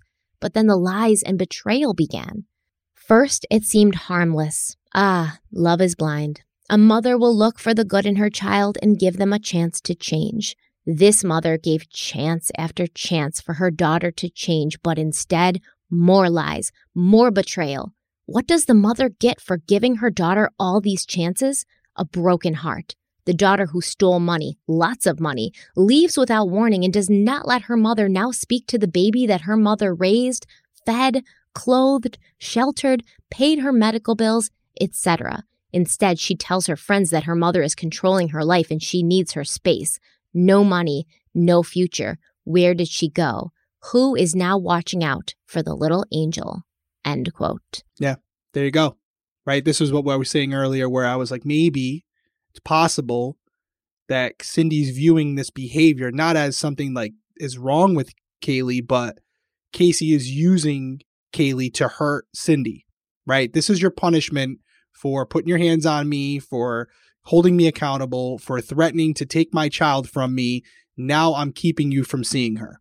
And that's kind of what this post says to me. But it is ironic because she says, now she's gone and stuff like that, right? Yes. And she calls her little angel. But I do think, just to clarify so nobody misinterprets what we're saying here, we're not saying that like Cindy knew and was passive, like secretly hiding what she knew. I genuinely think she's spelling it out here because she knows Casey will see it like, you're deliberately keeping Caylee from me to try to hurt me, all because I'm trying to do the right thing. Yeah, but there is a little bit of emotional blackmail in here, and it makes me wonder if this kind of was their dynamic, right? Like this kind of guilt tripping, like, a mother that her mother raised, fed, clothed, sheltered, paid her medical bills. Like if you're trying to mend fences with your daughter at any point, telling the world that everything that was done for Caylee that was good, that was motherly, was done by you and not Casey.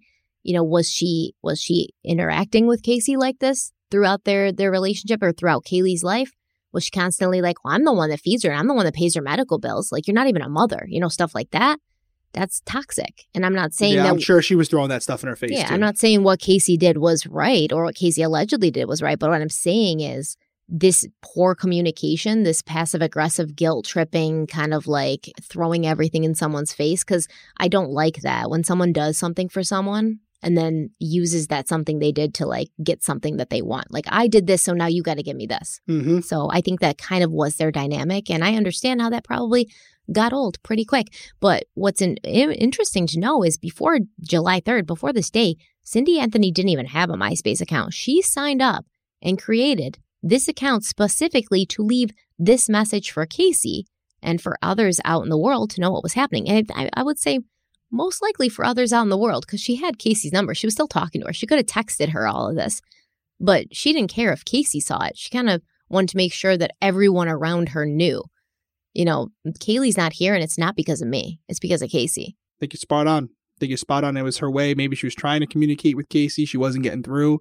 So she decided to use the outlet that Casey was so in love with and constantly using for her own reasons. Hey, if this is the way I got to communicate with you, we'll use your medium. Yeah, if this is the only way you listen, you're so obsessed with MySpace, so here I am. And you're very concerned about your perception on social media, right? You're the optics. So let me bring you down a notch and tell people that although you're posting all these things about how great your life is. And how great of a mother you are and et cetera, like you're not. Yeah. Let me bring a little bit of reality to you because your friends aren't going to like this too much. Just a really toxic, problematic, unproductive kind of dynamic here. Mm-hmm. Real bad. And that's where we're going to end today. All right. In the next part, Casey finally gets arrested. She has to answer for 30 days of partying and carrying on, all while her 2-year-old daughter was nowhere to be found. Yeah, no, it's we're getting to it now. I know we came to a lot of conclusions in this episode or where we're leaning. And I think, as you said, we're going to get to the arrest next week. And obviously we'll be talking about the trial. And I do think I'm honing in on what I believe. And I don't think it's any secret to you guys out there who are listening or watching where I'm leaning. The one thing that's still up and we're not going to have a definitive answer, we'll have an opinion, is what happened. Was it accidental? Was it intentional? I know how I feel about Cindy and George at this point. I'm pretty locked in on that. I mean, I'm open, but I'm pretty confident about that. And, we'll see. We'll keep going and we'll keep dissecting, and maybe you guys feel differently. So obviously, weigh in the comments if you do. For sure, we want to hear your opinions. Let me ask you a question, though, because you came into this case knowing the basics and knowing, a pretty good amount about it, but not like as deep and as specific as we're getting like day by day. Is what you thought happened or how you felt about it changed since, doing this case for the podcast? Yeah, no, definitely. I thought I was on the fence about accidental, intentional, because I didn't know the details about it. I did hear about the browser search and looking up, I believe it was like chloroform or something like that at one point on a different browser. So I thought that, I was like, oh, maybe she did kill her daughter. And I also was, based on the limited information I had and from, the pictures you see out there of George, I thought it was highly likely that he was involved in it as well. So I'm glad we did this because I don't feel that way anymore. I really don't. I may not like some of the decisions he made as a father throughout it, but nobody's perfect. So I'm not here to judge. I've made a lot of decisions that, I maybe do different now if I had the opportunity with, my kids. You're always learning. But I do not think he was involved. So that's my main takeaway from the parents. Jury's still out as far as I'm concerned, as far as whether this was accidental or intentional. Although there are mixed messages, with the journal entry and stuff that may suggest intentional. But like I said, I don't know. We're not prophets here. We can't see, and we also can't see into the past any more than anybody else. So although we'll give an opinion, that's all it really is an opinion. And we're kind of trying to fill in the blanks because we don't have all the pieces. If we did, I would hope that Casey Anthony wouldn't be a free person right now if we did. So that's how she was able to get off. I'm holding out for a deathbed confession. You know what I mean? Yeah. Like, I feel like this is a big thing and it's a huge thing, like worldwide. It's a huge thing. Everybody knows the name Casey Anthony, and that's a lot to like keep to yourself, because if this is what happened, like if she knows exactly what happened, which I think we both can agree that she probably knows exactly what happened. Definitely does. She's never told another soul. She couldn't, right? So this is a secret she's kept to herself, only herself, for so long. And she's not an old person, she's got a lot of years left. And hopefully as she grows, time matures with age, maybe gets some mortality salience, realizes things about herself, maybe she will, leave a letter behind telling us all what happened when she finally goes to wherever the hell she's going. Probably hell. Yeah, I can definitely see after 4 parts where the hatred for Casey comes. And it's not only about what she potentially did to her own daughter, whether it was accidental or purposeful. It's what she did after the fact. And it's just like there's so much here to dislike. And I think that's where a lot of it comes from. A lot of the passion about her comes from, as far as people hating her so much. And it's warranted. Because it really does look like she killed Caylee so that she could go and party and be a partier, right? Because that's exactly what she did. She didn't, get rid of Caylee and then, spend, like you said, time in her room crying about it. It was like immediately, Caylee's gone.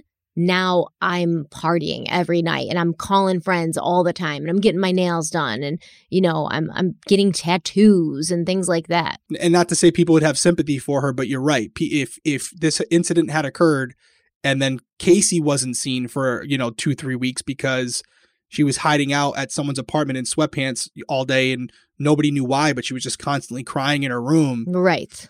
I still think people would have a dislike for her, but it wouldn't be like this, but she would clearly be having feelings about the situation that would be more in line with what a normal person would feel, especially if it was an accident. Exactly. And can you imagine this beautiful 2-year-old baby, Caylee, she's dead. And Casey's the only one who knows. So I don't know. I mean, obviously this isn't something that's probably relevant, but to me, it's like this little girl was gone and there was nobody grieving for her. And that bothers me. Nobody was able to grieve for her for months. She was alone out in like nature. I mean, animals picked her body apart. The skeleton was all over the place. She's all by herself. Her mother, the one person who's supposed to love her most of all in the whole world, is dancing on tables and everyone else thinks that Caylee's still alive. So there's nobody shedding tears for her during these early days of her being dead. And for some reason that breaks my heart. It's like Casey not only killed Caylee, allegedly, but then she like depersonalized her. Like she didn't matter. She threw her away. And that's why people hate Casey Anthony. Yeah. And I'll say from an investigator's point of view, looking at how she did these things to Caylee and then kind of went out for a detective, we would look at that as, there's not a lot here that suggests motive, maybe the journal entry, but this behavior after the disappearance of Caylee is suggestive of motive, right? Why did she do this? That's what the prosecution did. That was their case, basically, yeah. After this incident occurred, if you're to believe that it was an accident, she didn't act like it was. She acted as if there was a hindrance in her life, in her ability to go out and do these things. And as soon as she removed that burden, right, her daughter, she started conducting herself in the way she always wanted to. And so even though it's after the fact, and as you said, prosecution ended up going this route, this behavior that occurred after the disappearance is highly suggestive of a motive that this was intentionally an act that was carried out and this was a deliberate homicide. Right. I can see it all day long. Yes. Real quick to change gears, and this is going to apply specifically to people watching us on YouTube. Although our audio people out there, the downloads and listens for audio have been unbelievable. We've hit multiple milestones. We're coming up on 5 million downloads for our audio downloads. But more specifically, I just wanted to thank our YouTube audience. At the time of recording this, we'll probably be past it when you see it. But at the time of recording this, we're very close to hitting 100,000 subscribers. I know this is something that, Stephanie, you've already accomplished, so congrats to you. Like, this is the second time you're doing it. But for me, it's my first time, and I know it's a big deal, and I know that it's not something that's guaranteed. Ultimately, people have to come back every week and watch the content and subscribe to it.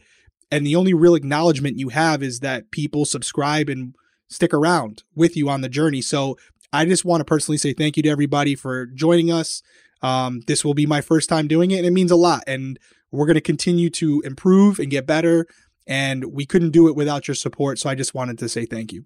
Thank you guys so much. And we're really excited about 2022. We've got things planned. We plan to grow a lot. We plan to, make everything easier for you guys. Other ways to get our content, early if you want. Yeah, people already signed up for Patreon. Yep.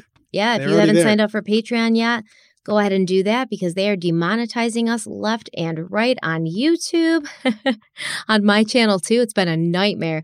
So we really do appreciate you guys being here. And at the end of the day, that is what counts. So if you follow us on the podcast, go ahead and follow us on YouTube.